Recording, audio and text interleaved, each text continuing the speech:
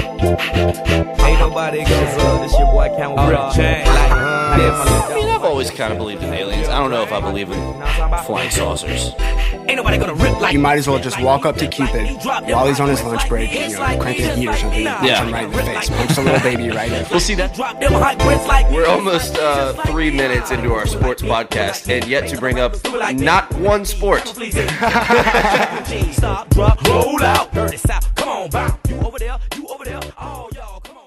All right, welcome in episode 106 of the Hot Grits podcast. I'm Travis Shadon. With me remotely, Spencer Maddox, as always, and we have a jam-packed episode for you guys today. We're recording Monday night, March 14th for episode 106. And we have, obviously, all of our brackets. We're going to talk about the brackets. We're going to talk about the moves that the Braves pulled off this afternoon, Monday afternoon, acquiring Matt Olson, what that means for the Braves and Freddie Freeman. Georgia Hoops hired a head coach right after they fired our guy, Tom Crean. And then a couple of local stuff for you guys this St. Patrick's Day week. Spencer, you're about to head into the storm, bro. Are you ready for St. Patrick's Day? I'm war ready. Let's go. I've been preparing for about 2 weeks. I think all my guys are ready. We're geared up, man. I'm already exhausted. This past 2 weeks has been basically a holiday unto itself. Like the buildup has been very real. I think if you've been in downtown Savannah at all, you would know what I'm talking about. Well, it's a drunk fest. It's a drunk fest is what it is. It's a drunk fest, dude. It's a drunk fest, yeah. There's nothing but a bunch of hooligans. All these people coming to our at the town, bar, spending money and stuff. So at the bar this year, do you have any rookies? Like any not rookies in a bar industry, but rookies for working downtown St. Patrick's Day, Savannah? Yeah, we do, dude. It's no. I've been trying to prepare them for it. But I mean, we've got a solid locker room in there, dude. We've got a mix of vets and young guys. It's good to have those young guys because they've got a little bit more energy than the people that have been doing it for years and years and years. You know what I mean? Right.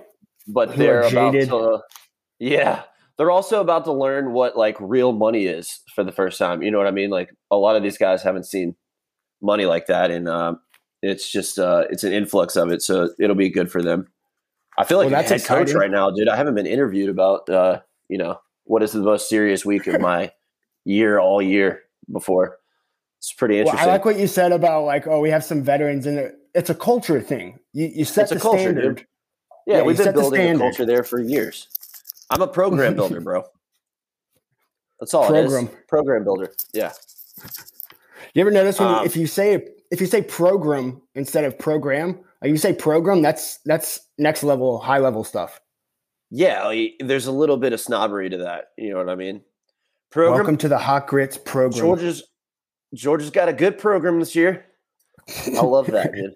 I love that. You know what? We also had a streak broken where all the biggest news always comes out literally the day after we record. And this week it comes out the day before we record, or the day of, I guess, with Matt Olson and Tom Brady, which is pretty dope. So we actually get to give some pretty fresh hot takes before everyone's had a chance to digest it.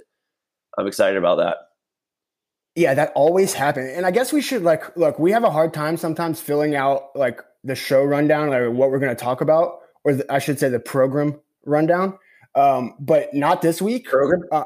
And after everything we talked about before recording, Spencer, we did not talk about this, but it happened literally half an hour after we got done recording last Monday. What did you think of the Calvin Ridley stuff? We don't have to stay long on it, but did you have any hot takes on Calvin Ridley getting suspended for a year for $1,500 gambling? So yeah, I do kind of have an issue with it, honestly. When the news came out, I was like, oh, well, you can't gamble on games. That's it. Yeah, suspend him. But he bet on the Falcons. So my immediate thought was boxers do this all the time. And the NFL now has a pretty significant deal with a lot of gambling books, notably I think FanDuel and DraftKings, right? Or one of the two, I don't remember. I mean, yeah, but it's all over the place in every stadium too. He's away from the team. He bets on the team. that he plays for. It's not like he was able to throw the game. So there's no like moral issue there or, competitive issue there. I guess if you just want to say a blanket statement, athletes can't bet on games, I guess I'd understand. But I think there should be more of this. Like, you should be able to bet on your own team. You should have to say that you did it. You should have to disclose that information so that everyone knows. Just like, if a CEO sells their stock or buys stock in the company, you should be able to do that. But you can't. It's against the rules. I get that it's against the rules, but it's just tough to take that he bet on the Falcons and now he's going to miss a year of playing football because of it. I know that's a stupid, dumb, like a really dumb thing that he did, but that's tough to take. Also, I don't really care because he wasn't going to play for the Falcons this year anyway. And honestly, I think it's a good thing for the Falcons that this happened in like kind of a roundabout way. Because, they weren't going to get a whole lot back for Calvin Ridley.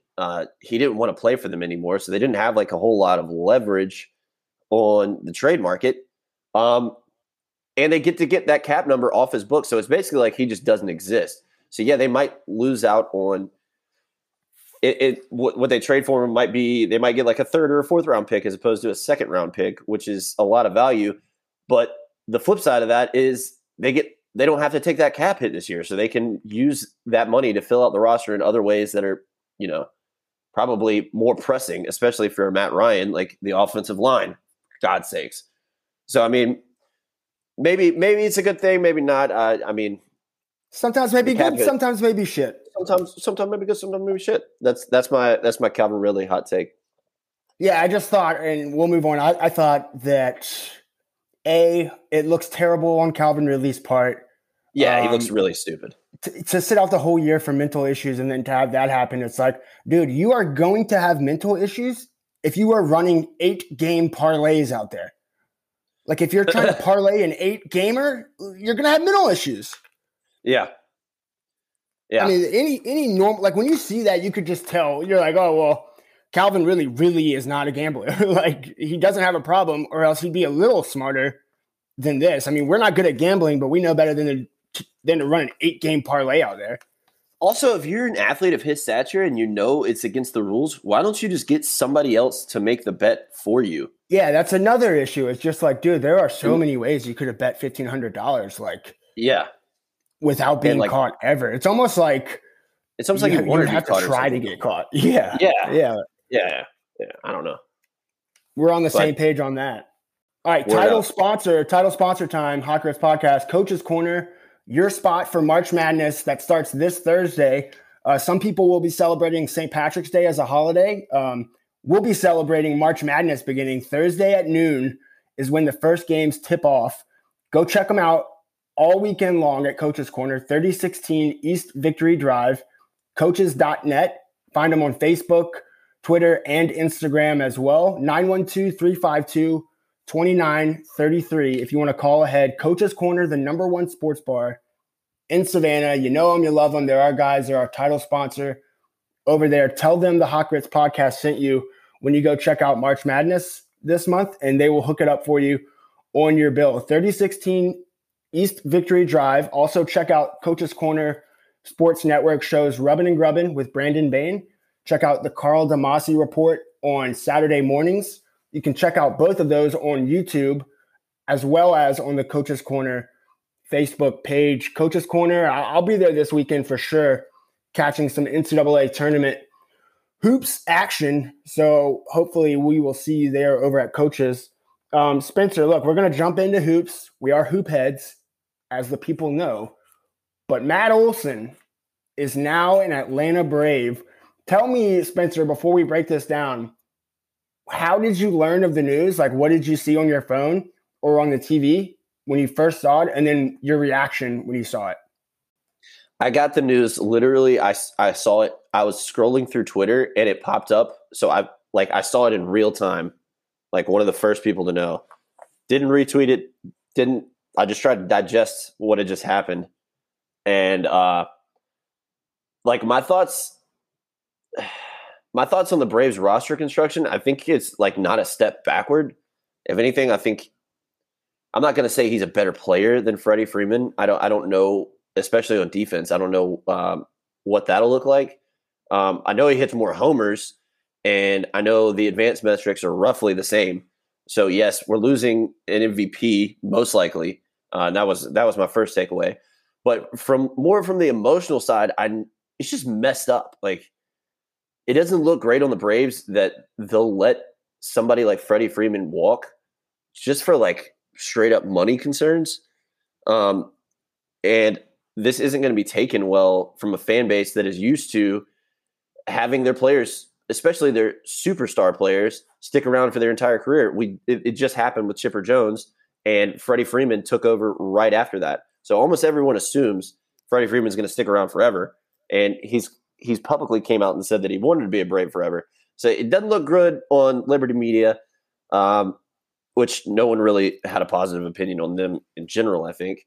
But yeah, it's tough, man. Like the thought of Freddie Freeman being in Dodger blue, or even worse on the Yankees, is sickening. And I think that's going to be they're going to have a PR disaster on their hands. I would think. And I mean, maybe the Braves turn around and win a title this year. You know, they go back to back. I still think you have a segment of the fan base that is pissed about this, no matter what. So like, it seems you like mean pissed about it. Like, I don't know that people are pissed about it. I think, look, a lot of the people that I've seen and heard talk about this, like in the 4 hours since it happened, it's sort of just like, we understand, but we're going to feel shitty about this for a little bit.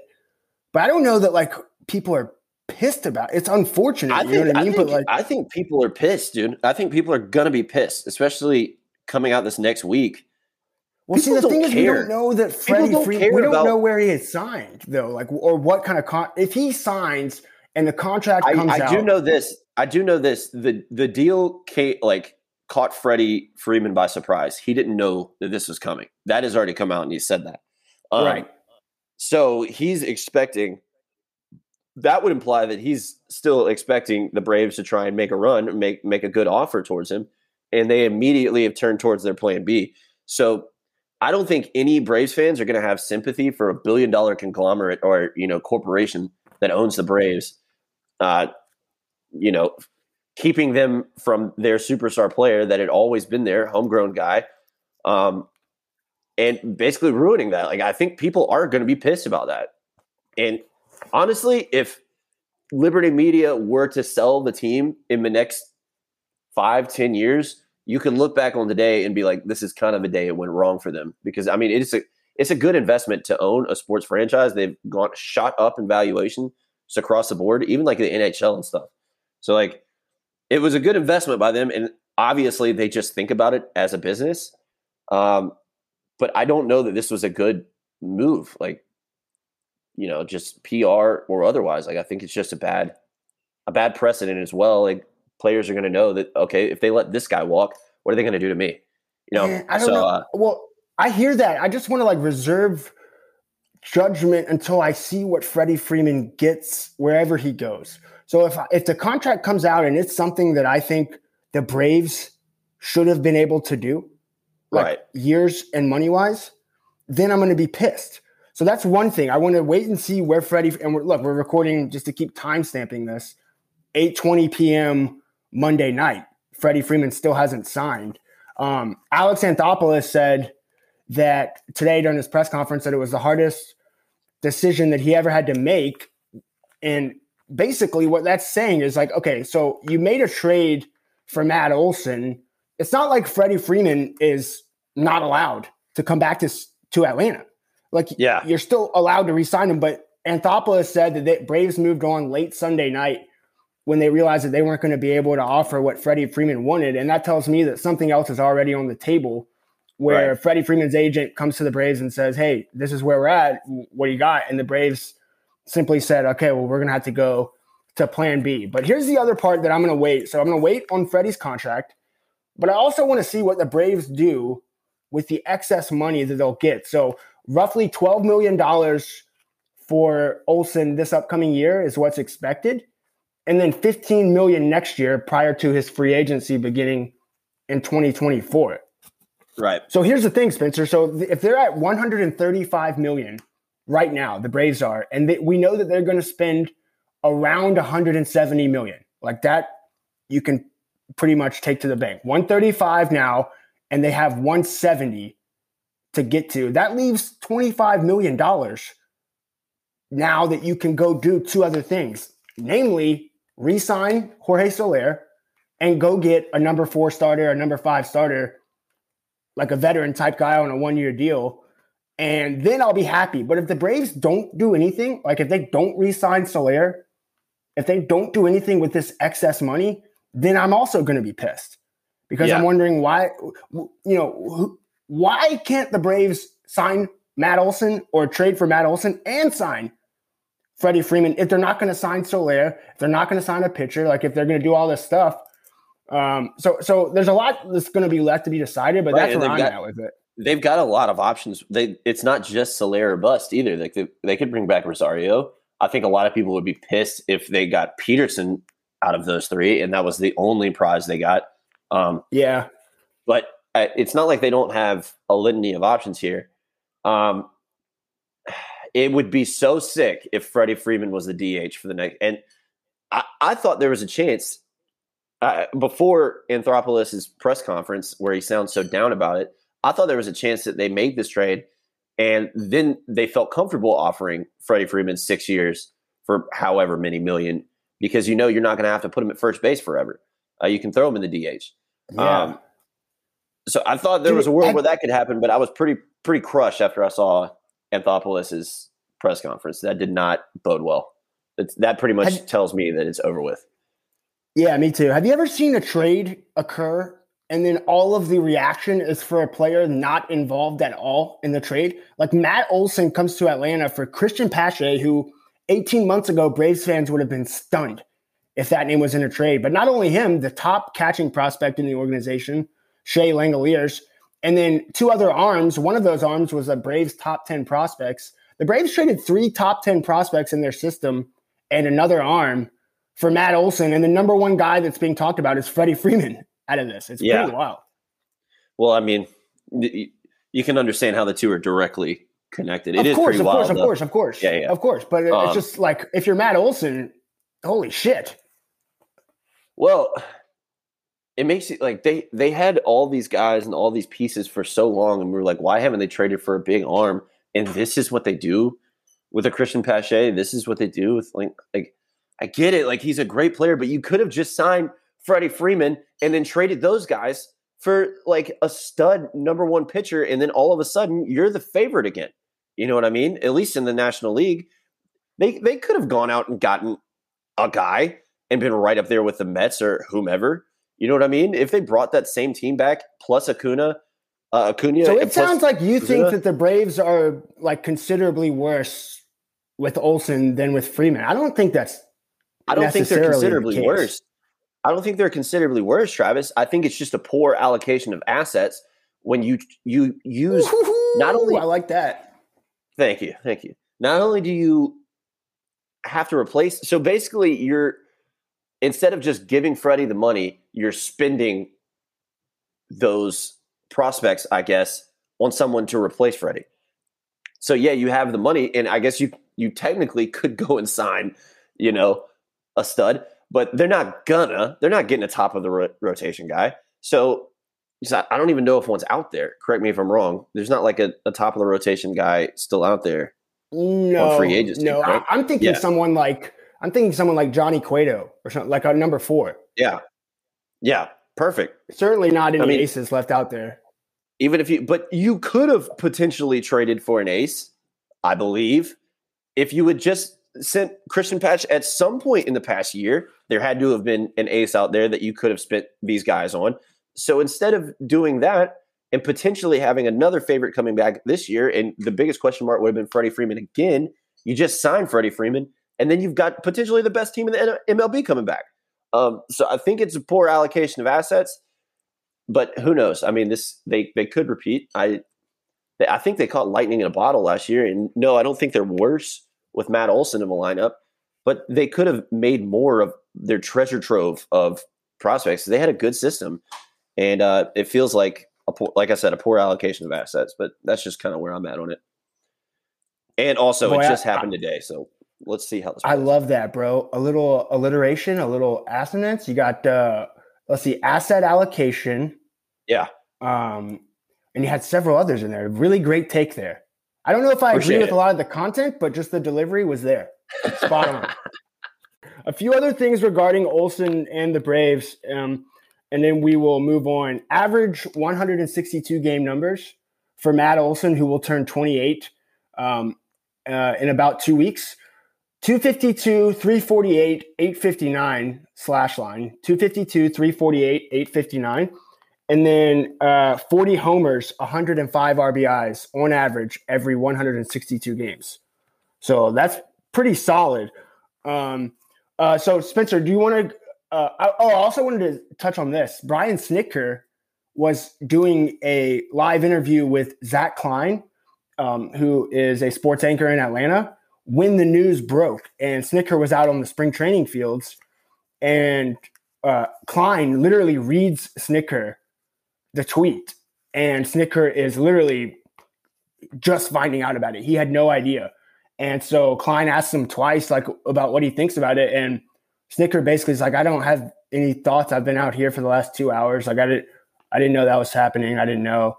And it was just sort of a weird exchange. Yeah, that's kind of bizarre. Yeah, Freeman didn't know. Snitker didn't know. It's sort of strange, but so that was something. Man. I hope they know what they're doing. I really do. I hope this isn't like a desperation. So do I. So two things. I don't have a lot of faith in them in general, but wait, in the Braves front office? Yes. I think they've had one awesome year. I think they've had one awesome executive of the year type performance, and that's it. They've disappointed us a million times. So I don't have. They won the division 4 years in a row. They have, and that was on the back of some pretty awesome, a pretty awesome scouting department and a whole lot of prospects that came up and played well. It's not like they went and picked those guys or made moves for those guys. You know what I mean? Yeah, fair. So, I mean, we'll see.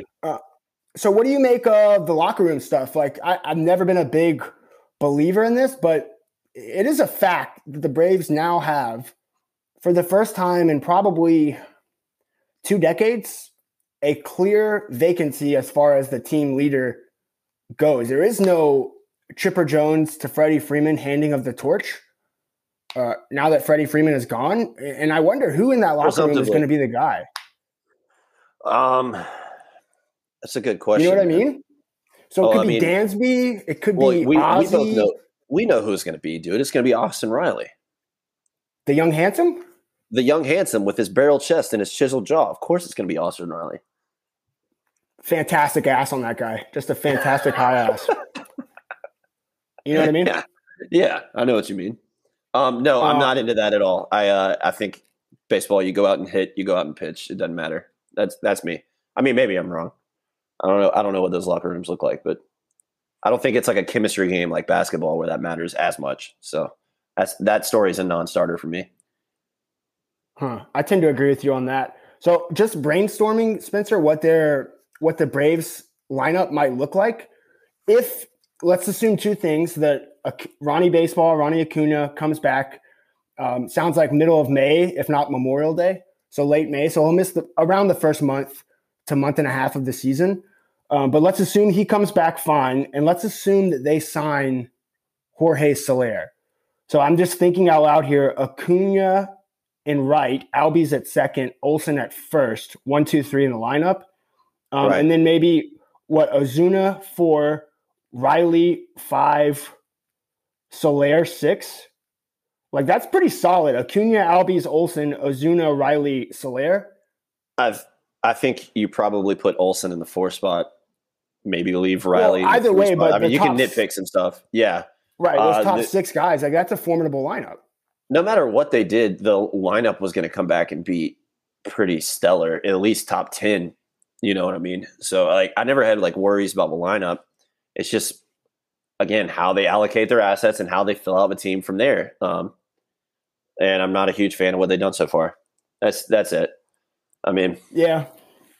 We'll see. I think the takeaway here is that I'm actually like happy about the Olson trade. Like I thought they were going to have to give up more than that to get Matt Olson. I was expecting Dansby Swanson to go back in that deal. Yeah, I will say that as far as what they spent for like the trade in and of itself, what they spent versus what they got, I think it is a very good trade for the Braves.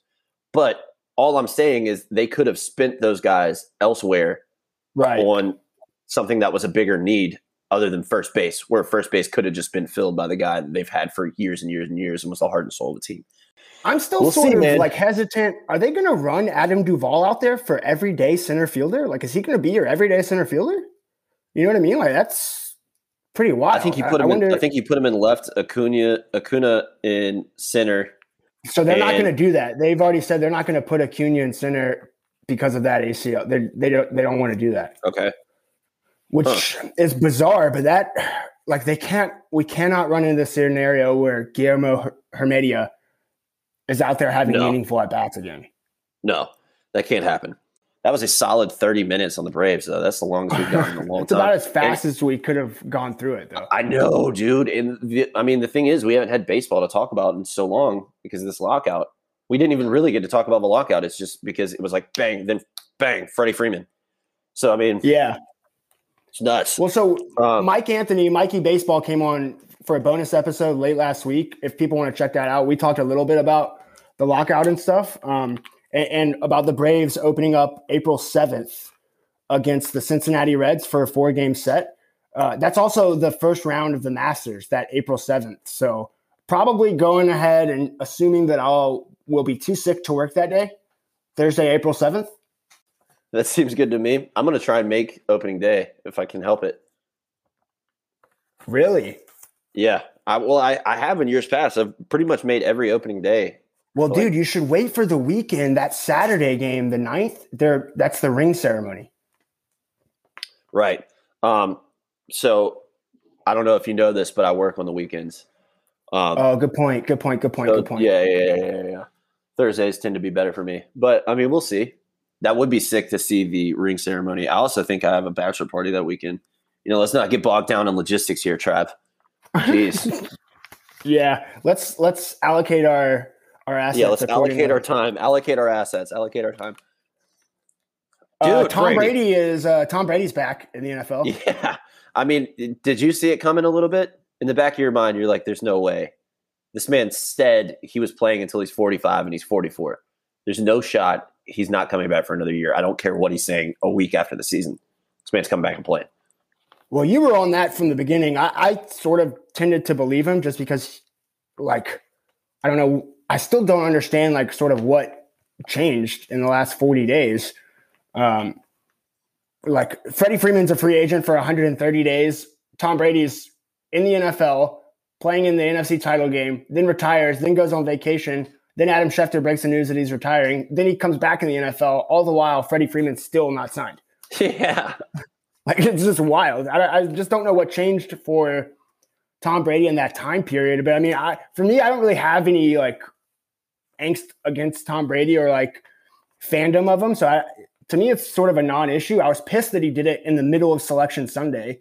That fucking guy. Like, that's unreal timing for a Sunday night news dump like that. But, yeah, I think it definitely takes the Falcons from what we were talking about, like, as potential, dark horse division winners. Like, I think that's down the drain. Yeah, they're not winning the division unless something terrible happens to Tom Brady. They're not winning the division. The Bucs are going to cruise to that one. They're the best team by far in the division. Yeah, I would argue that Tom Brady's announcement was more damning for the Falcons than Calvin Ridley's announcement. Yes, 100%, dude. 100%. The other two teams in that division are huge question marks. Yes, absolutely. Good take, Trav. Thanks, bro. Give me my flowers. Yeah. All good. That means Gronk is coming back to Tampa Bay too, because there was talk of him going to Buffalo. So he's coming back and playing with Tom because it's the only reason he came back into the league and unretired anyway. So they're basically just running it back. Yeah, they're going to be good again. Go ahead and put some futures bets on those bros.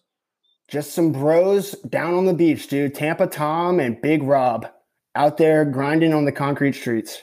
If we were smart, we would have put futures bets. We would have listened to me and put futures bets on the Bucks the second Tom Brady retired. The second it happened, and their odds just plummeted. We should have done that. What do you think of the Deshaun Watson news, dude? That was crazy. Like, we've talked about that before, not in a while, but we spent a few episodes talking about his crazy saga, and it seems like it's just going to end sort of right where it is. Just no criminal charges. Now he's back. He's going to get suspended, right? I don't know. It's such a weird. Because it's like if he gets suspended, like I still can't wrap my head around a professional athlete making, not just a professional athlete, a quarterback in the NFL making on like $100 million contract has to go to massage parlors to get his rocks off, man. Like that, that's what he's got to do. He can't just go to any nightclub in America and buy a VIP table and have 4 or 5 girls. Like, we got to go to massage parlors and rape people, or allegedly rape people. Allegedly. I can't get my head around it. So I still want to know more, dude. I want to see what happened. I want the evidence from those trials.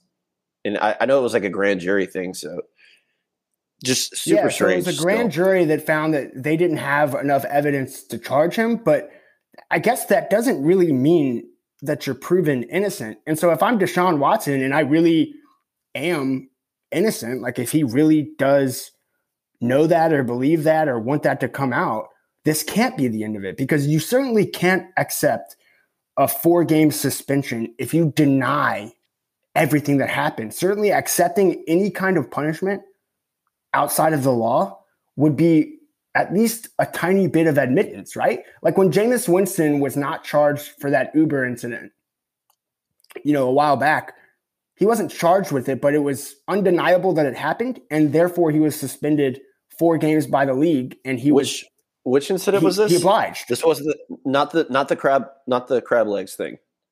No. This is like he had an Uber drive that was like basically he was just an unruly rider, and he like, you gotta love Jameis Winston, dude. That's so awesome. Yeah, dude. What a fantastic character. But so like that's precedent, I guess, of a man being suspended by the league for 4 games without having ever been found guilty of anything. Right. But I don't know if you're Watson, if you can go that route, because then your legacy is sort of stained if you think you're innocent. I mean, he's going to be embarrassed no matter what, dude. The first game he plays back, the signs are going to be all time. You know what I mean? Like, oh yes, I do. It's over with. It's over with, dude. So, I mean, I think you go ahead and punt your PR. Just do whatever you can to get back on the field. That part is already over with. Everybody's going to think he's a weirdo and like a scumbag for the rest of his life until he wins a championship, and then everyone will magically forget. But, yeah, I'm just trying to think of like fantasy football team names to having to do with Deshaun Watson and like massage Watsons or something. Yeah. I mean, I'm sure if we brainstorm, we could come up with something good. All right, I'm putting it on the dock. Put that on the next year, because everyone cares so much about our fantasy football team names. What people should care about, dude. Are we done? Are we done talking about Deshaun? Are we done with football? Yeah, are you about to try to transition us? Well, I was just gonna, nudge the conversation in that direction. Oh, no, They should care about our bracket challenge, dude. Via John Carr. Now. That's what people should be caring about. So you want to tell the people about they've still got time to sign up for another, what is it, 3 or 4 days? Yeah, so you have till Thursday at noon to sign up for the ESPN Hot Grits Podcast Tournament Challenge group. You just go to ESPN Tournament Challenge. You can download the app, Tournament Challenge, and then you search for groups, Hot Grits Podcast. The password is HGP, all capitalized, if you need to enter that.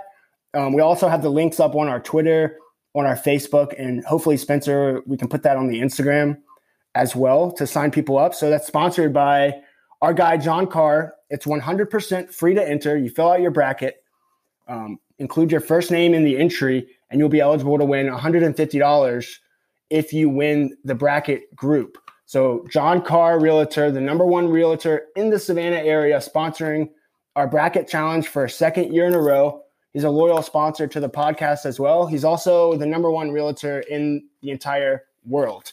912-228-0916. You call our guy, Johnny Carr. Sold $1.7 million in houses in January. Backed that up with a $1.5 million sales month in February. So he is absolutely on a heater right now. Tell him the Hot Grits podcast sent you. If you're looking to buy, sell, or just learn more about the real estate market in Savannah. 912-228-0916.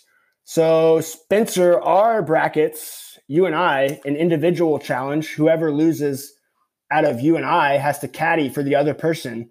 18 holes without taking one golf shot the entire round. Right. So a lot on the line for us. Where do you want to start with these brackets? Well, I have it pulled up now, the group. First off, pretty good turnout. We've only just started promoting this thing. You know what I mean? People have already, they just were able to fill out their brackets as early as yesterday. And I'm seeing a team name at the very top here. Spencer still sucks. Gotta love that. Gotta love that. Also, one of our moms and sisters didn't pay attention to the rules. It just says Hot Grits mom and Hot Grits sis. So we'll have to figure out who that is. Yeah, who knows? One of them will probably end up winning, dude. That's the crazy thing about these bracket challenges. Well, they won't be eligible for the prize. Yeah, I mean, we'll have to get that name changed. One thing I did notice, like at just my bracket in general, a lot of chalk, man, and I did not see like a lot of like. I was like, ooh, that could potentially be an upset. Not a lot of that going on this year. I think the lowest seed in my Sweet 16 was Virginia Tech at 11. I had them beating. Let's see. Who did I have them beating? Purdue. I had them beating 11-3 in the round of 32. That was notable to me.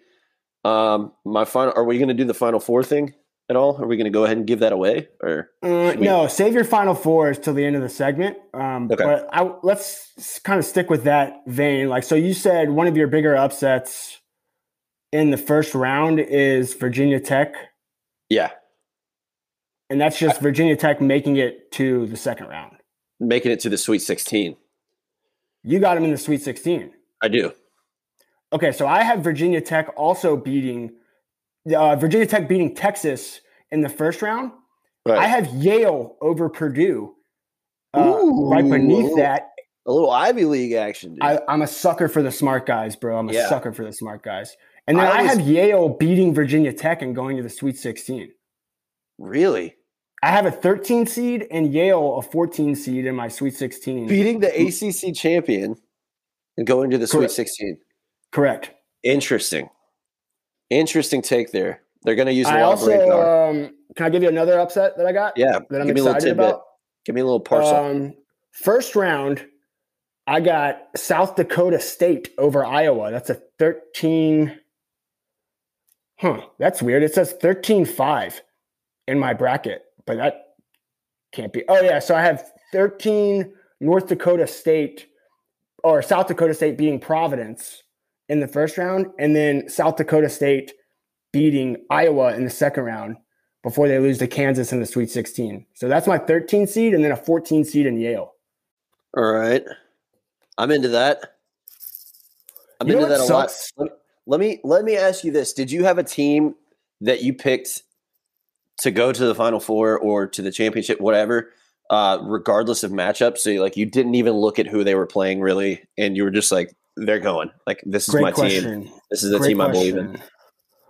So I've been high on Kansas all year and Kentucky. That's a 1 and a 2 seed, so it's not like I'm going out on a limb. I think I was going to pick Kansas to beat damn near anyone. So I think, Kansas would qualify for that. I also wasn't going to pick Kentucky to lose to anyone, I don't think. So I think Kansas and Kentucky. I've been on them for 3 or 4 weeks now. Right. I'm high on Kentucky as well, as evidenced by my bracket, which will be public in a few days. I was big on Auburn, dude. It's funny that you said Kansas. I mean, obviously, I've already picked Auburn to be my team for this year. Like I did that 2 or 3 episodes. But I got them making the Final Four over Kansas. I just think I think Arizona's going all the way though. I've got Kentucky and Arizona in the championship game. I've got Kentucky beating Gonzaga in the Final Four as well. So I like Kentucky a lot, but I just really like this Arizona team. I've watched them play a little bit in game recaps. I've watched like 2 or 3 of them. At this point, I'm probably going to watch some more late tonight, just to really, nail in the bracket, dude. I just want to nail it in, but I do like the resume, and I like the way they play. So that's my team, going all the way. But I do love Auburn. I will say that I do love Auburn. Got them in the Final Four. I'm sticking to my guns there. I think they're going to. So give me your Final Four one more time: Arizona, Auburn, in the bottom half, and then Gonzaga, Kentucky. So a lot of chalk, just 1s and 2 seeds. Then I've got Kentucky beating Gonzaga, and Arizona beating the mighty Auburn Tigers, with an eventual champion of Arizona. There you go. What do you got? All right. So I got in my Final Four, I have Gonzaga, Kentucky, Arizona, Kansas. Also a lot of chalk, 1, 1, 1, and a 2 seed.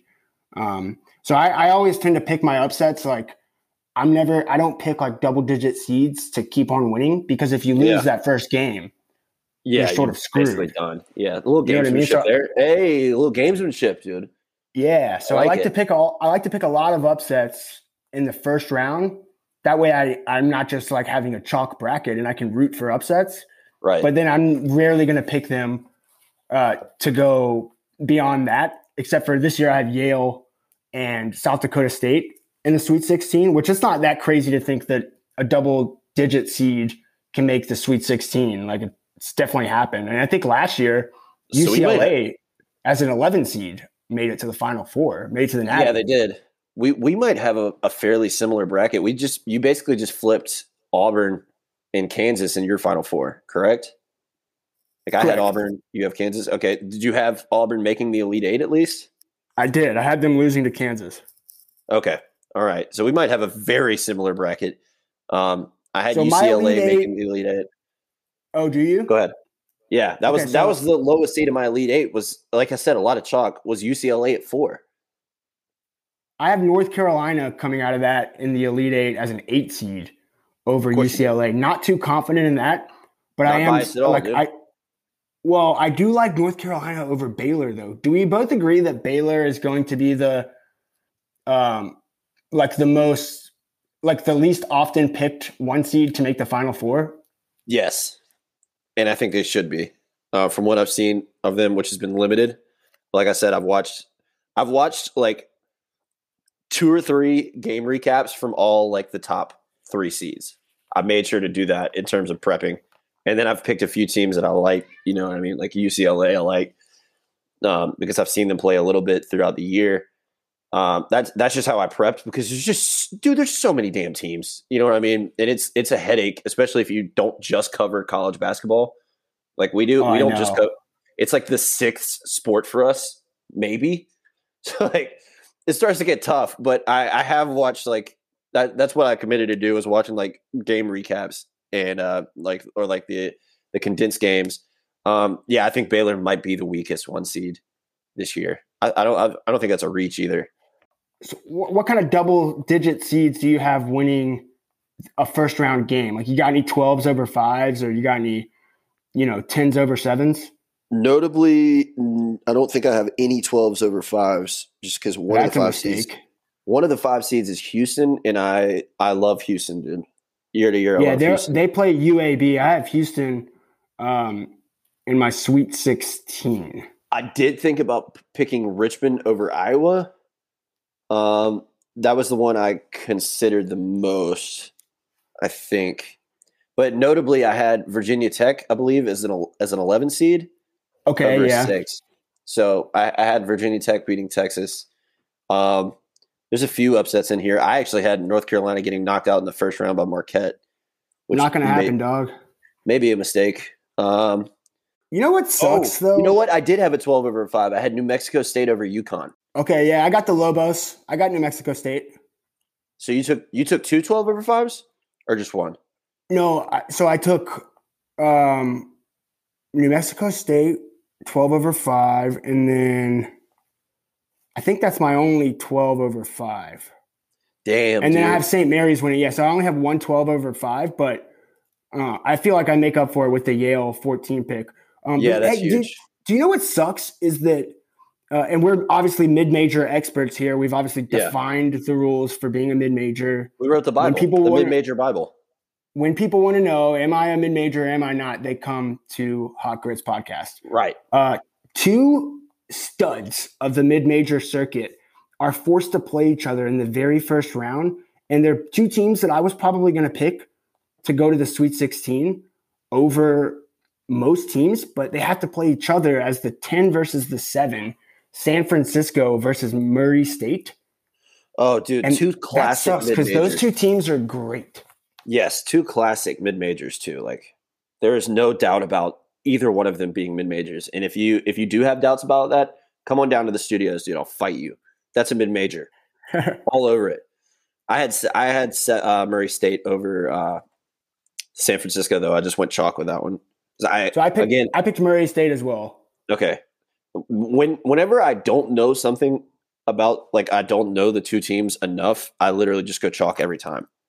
And I'm literally gonna cram, like, this is the SAT or, like, you know, a math final from all those years ago. That's how I did school. I'm gonna cram and try and watch some of those games. Like, maybe I try and watch a few Murray State games. Let's see. You know, maybe I can get another upset. It's fun to watch, man. Yeah. So, all right, well, we'll move on, but a couple of games that I have picked, but I think I might go back and change them. Like, I'm going to have to look more into them. That Ohio State Loyola Chicago game, the world is going to pick Sister Jean over Ohio State, 10-7 matchup. But I think I'm going to go with Ohio State. I have Ohio State right now. And then also in the South, that 13-4 matchup, Chattanooga versus Illinois. I have Houston winning that next game over Illinois.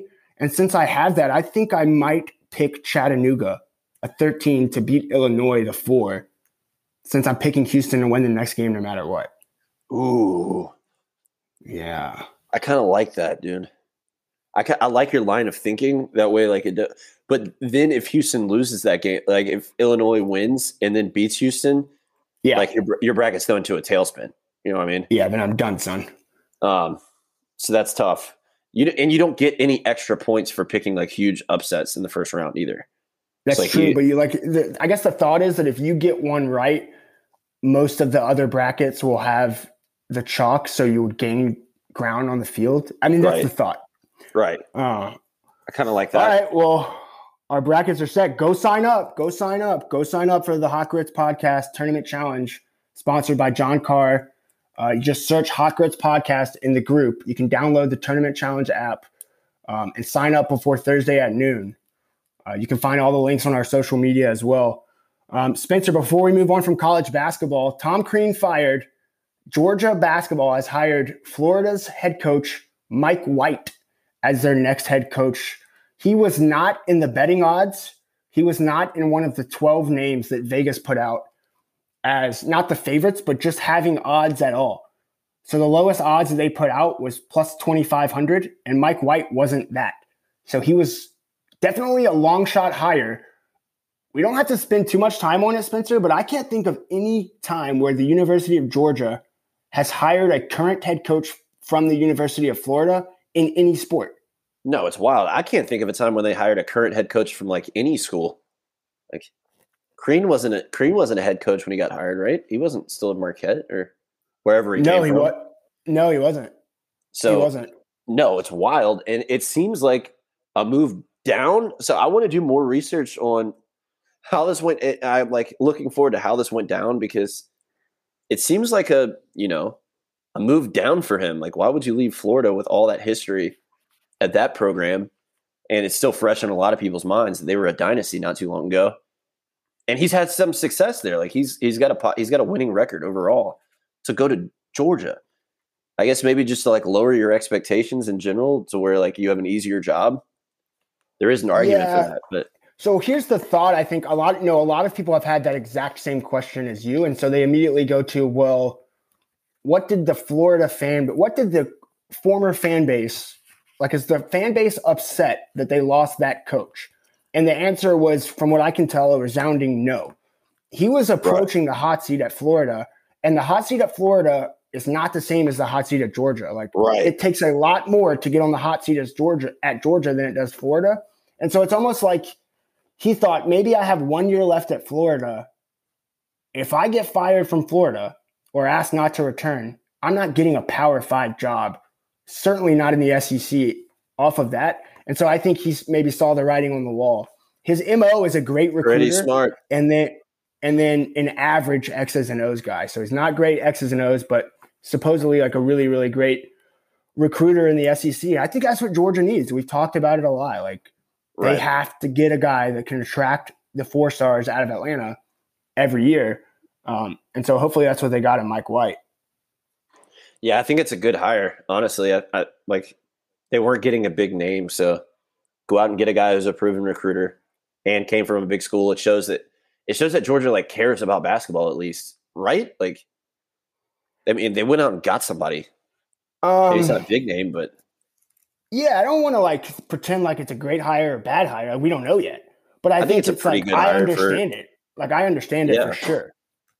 It's a coach that's won in the SEC, if nothing else. Period. Yeah, and he's won won. It's not like he has like a 30-game track record. No. You know what I mean? Like, there's hundreds of games under his belt in the same conference.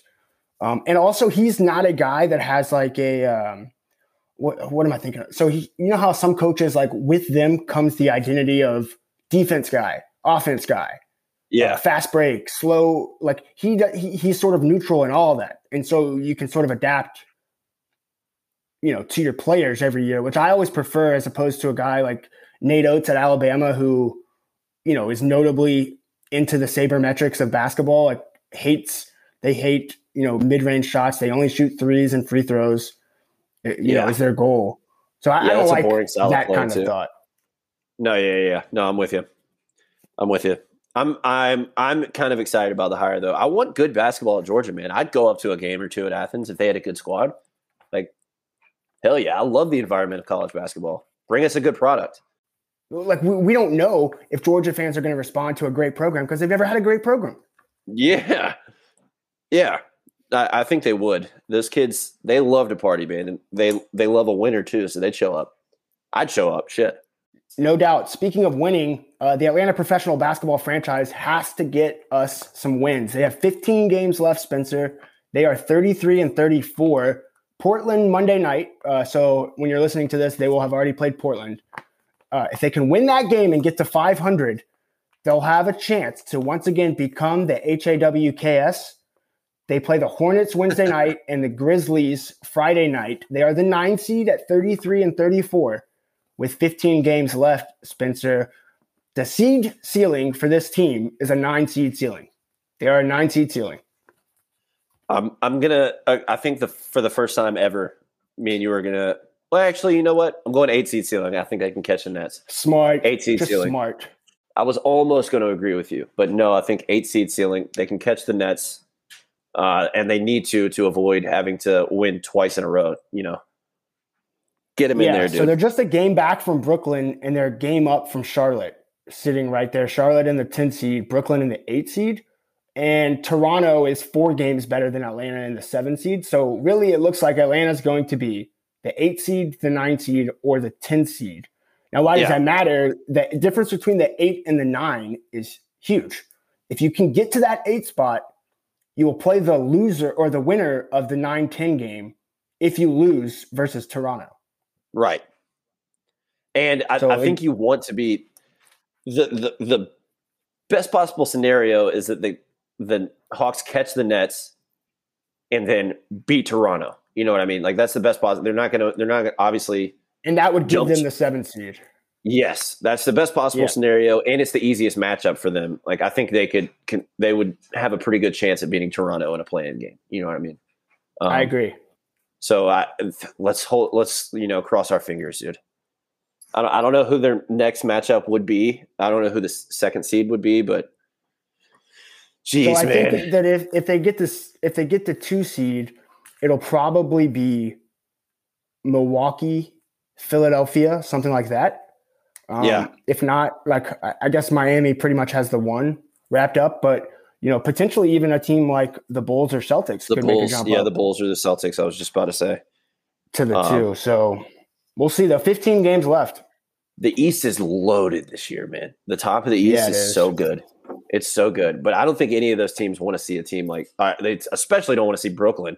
But it's like the top and the bottom of the East is like there's a weird dynamic going on this year. We could see like a really, really, really good team go out in the first round. I'm excited for it. For the first time in a long time in the NBA too. Yeah. That's all for me, Trev. I wanted to ask you about the Russell Westbrook thing. Well, about him getting benched? No, about his last name. Like he's now like taking significant offense to people saying Westbrook. You didn't hear about this? No, I did not. Oh, dude. Well, let me get your reaction live here. So he goes on the mic and he says that, people calling him Westbrook has never bothered him before. It's just fans, like in opposing stadiums, just trying to give him grief and all this stuff. But he said that now he looks at it completely differently because his son has the same last name as him. His mom and dad had the name Westbrook. And so it's a family name. And so now he considers it like a personal attack. And anytime he hears Westbrook from here on out, he'll bring attention to it, including in the middle of games. Oh my God.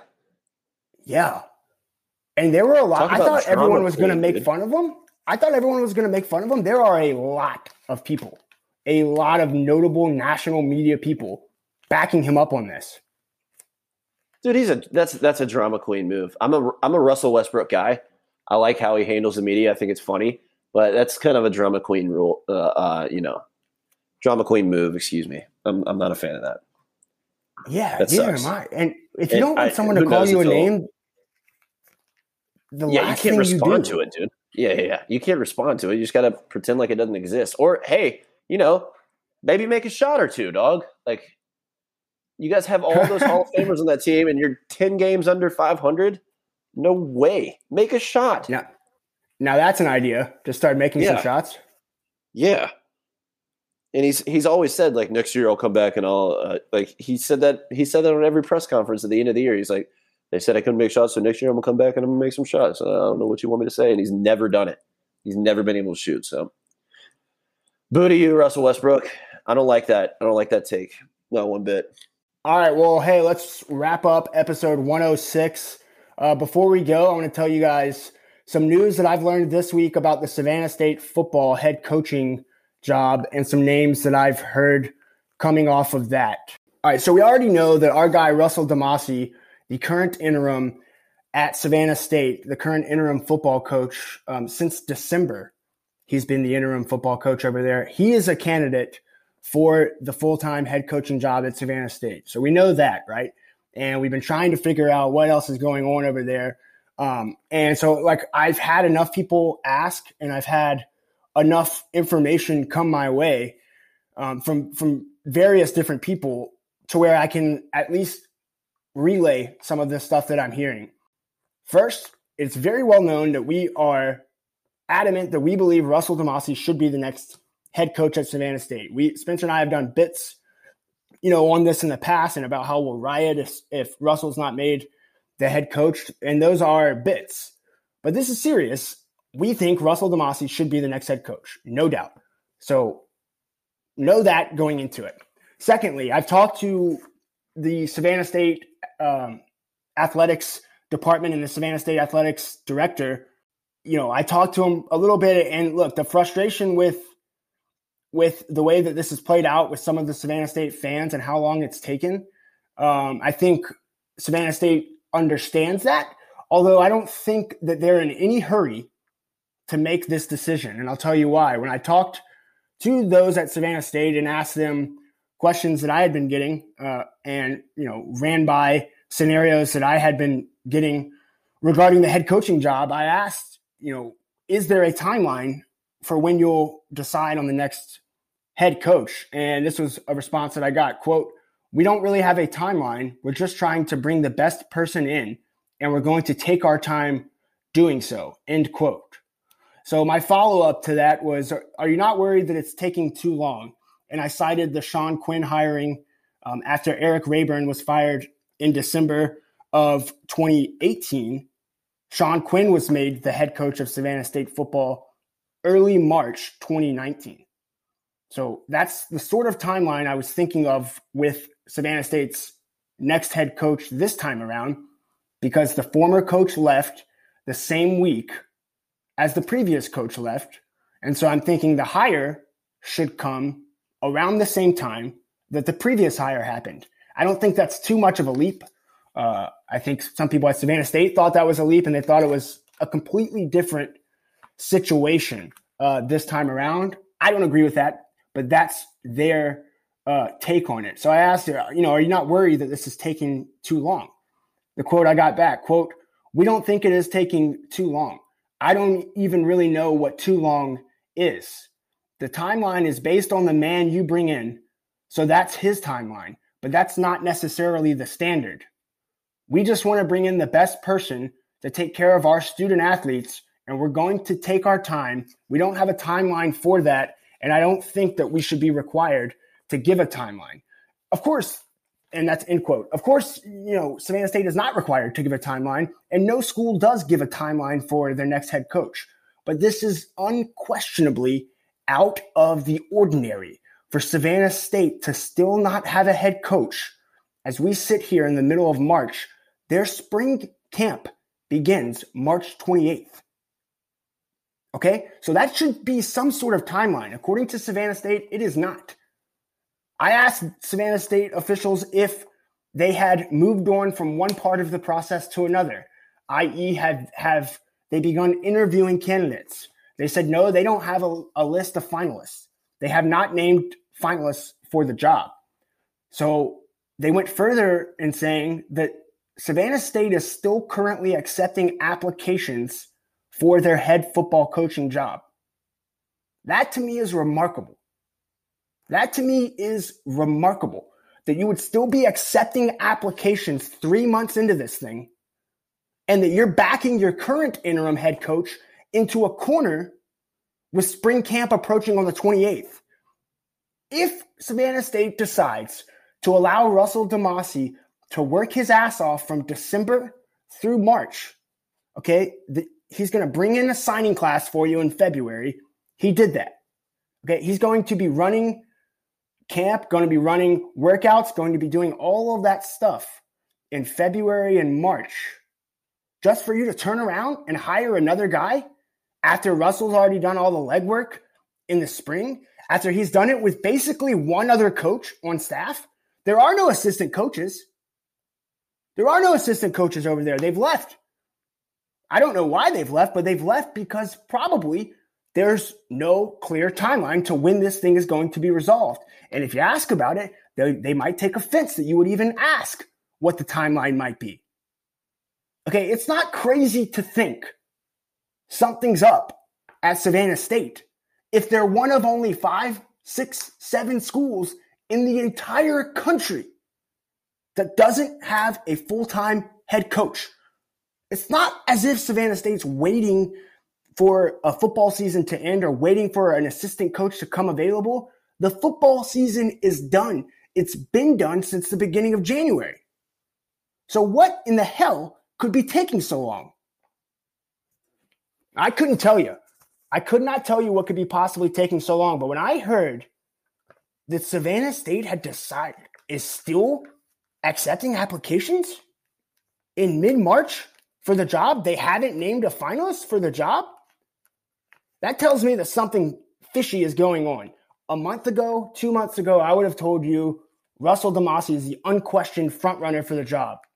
Now I'm not so sure. I would still handicap him as the favorite to get the job, but I'm not so sure that they're not going to backdoor him in a way. And make no mistake, if they do hire another head coach, that is certainly well within their rights. I don't know if Russell DeMasi would be a great head coach. I'm not sure. But this isn't how you treat a man that has spent that much time in your program that has been loyal and dedicated to you when nobody else has been. He stayed through the losing seasons. He stayed through multiple head coaching tenures. The players are out there stumping for him. The recruits love him. He wants to be a Savannah State Tiger, and he is begging for you to give him the opportunity. Not only has that not happened yet, but you haven't even cut him loose yet. How is Russell DeMasi supposed to go get another job if he's let go in April? And I shouldn't say let go. Really, in reality, what it would be was if Savannah State hires a coach not named Russell DeMasi, I don't know this for a fact, but I can pretty much assume Savannah State can expect Russell DeMasi's resignation letter the next day, if not later that same day. Because how could he stay there after what that would look like, after what that would feel like? Lots going on at Savannah State, man. And I'm telling you, if you care at all about this kind of stuff, this is worth paying attention to. It's worth talking about, I think. Without further ado, here's some names that I've heard as being rumored for interest in the head coaching job. Either they're interested in Savannah State or Savannah State is interested in them, or both. We've already talked about Russell DeMasi. You guys know him. He's the current interim. Here's another name for you. Lamar Owens, the former assistant coach at Georgia Tech, assistant coach at Georgia Southern in 2019. That was his last job, coaching the receivers at Georgia Southern. He left there in December of 2019, and now, according to his Twitter profile, is training quarterbacks and receivers, doing speed training in the Savannah area. He's a Benedictine grad, okay? He's coached at a Power 5 level. He's recruited from Statesboro and Atlanta, so he's recruited the state of Georgia. Should have a firm hold on it. And, another thing, and I don't know how much this matters. This is speculation on my part. Let me be clear. All of these candidates, including Lamar Owens, are black. And Savannah State is an HBCU. Okay, the last two coaches at Savannah State have been Caucasian. I don't know if that matters, but I would be willing to venture a guess that Savannah State has never hired 3 consecutive white coaches to be the head coach of their football program. I'm not sure how many HBCUs have. It shouldn't matter. It might not matter, but it could matter. And so that's something to keep an eye on. Lamar Owens is a hell of a name, and what Lamar Owens being hired would do, I think, for Savannah State in a PR, thinking about it from a PR way, I think if Lamar Owens is hired, that takes the sting out of Savannah State being ridiculed for not hiring Russell DeMasi, because a lot of people in Savannah would be happy to see Lamar Owens become the head coach. Like, I don't think Lamar Owens would be a crazy choice. I certainly wouldn't do it if I was Savannah State. I'm not hiring anybody that either A, has not been a coordinator, or B, at least been a head coach at some level. You know what I mean? Like, I don't know that Savannah State is the right program for a guy to be getting his first shot at leading a program. You had better at least have run an offense. Russell DeMasi has run an offense. He's been the assistant head coach there. He's been, the co-head coach there in years past, the recruiting coordinator, quarterbacks, like he's done all that there. So he qualifies for me. I'm not sure if Lamar Owens would be a great pick for a program like Savannah State. But what it would do is get a lot of people in the Savannah area off their back, because Lamar Owens is a BC guy. He's a Savannah native. He was an assistant coach at the Power 5 level. Those are all things that he has going for him. And I'll tell you this, I was shocked when I heard his name mentioned with the Savannah State gig, mentioned to me by two separate people, two separate conversations. He was mentioned. Another name to keep an eye on, Aaron Kelton, Kelton, Kelton. This is another name that's come up twice now for me when asking about this kind of stuff. Aaron Kelton last was a head coach in 2016 and 2017 at Shorter University. He went a robust 0-22 as the head coach at Shorter University. They promptly fired him, and Kelton is now, I believe, currently with Howard University coaching their cornerbacks. So Aaron Kelton, another name to keep an eye on for the Savannah State job. His last head coaching job, he went 0-22. So I'm not sure that would be the right pick. I don't know what would lead you to make that the right pick besides the fact that maybe Aaron Kelton, was interested in the job. Look, so that's what I have from the Savannah State coaching search. I figured it was enough to pass on. When it comes to the head coaching job at Savannah State, that Lamar Owens name, that's an interesting thing to me. That's something to watch. All right, well, that's it for us here, episode 106. We'll see you guys next week for episode 107. You can find me at Jadon Sports, at Podcast Grits for the show on Twitter, Hot Grits or The Hot Grits on Instagram as well. Spencer, how do they find you on Twitter? Follow me on Twitter at SpencerMaddox _. Don't you dare forget that _. Trav, take us away. Till episode 107, go sign up. Hot Grits Podcast Group, Tournament Challenge. Stay safe. Wash your hands, you filthy animals.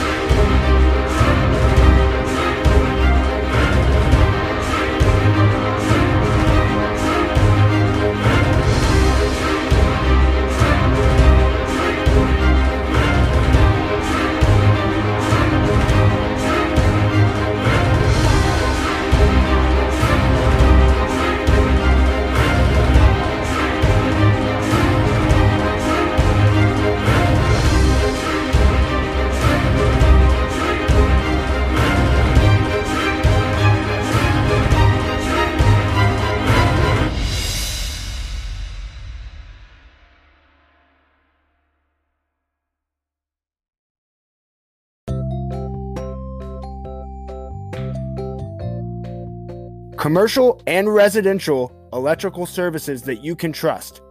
Brady Electric is Savannah's #1 electrical services for commercial and residentials since 1970. It's family owned and family operated. Reach them today at 912-233-1561 or 1104 East 35th Street. Brady Electric, that's 2 Ds, BRADDY. 5 stars on Yelp, 5 stars on Google reviews, and Savannah's #1 electrical servicer since 1970. Call them today, 912-233-1561.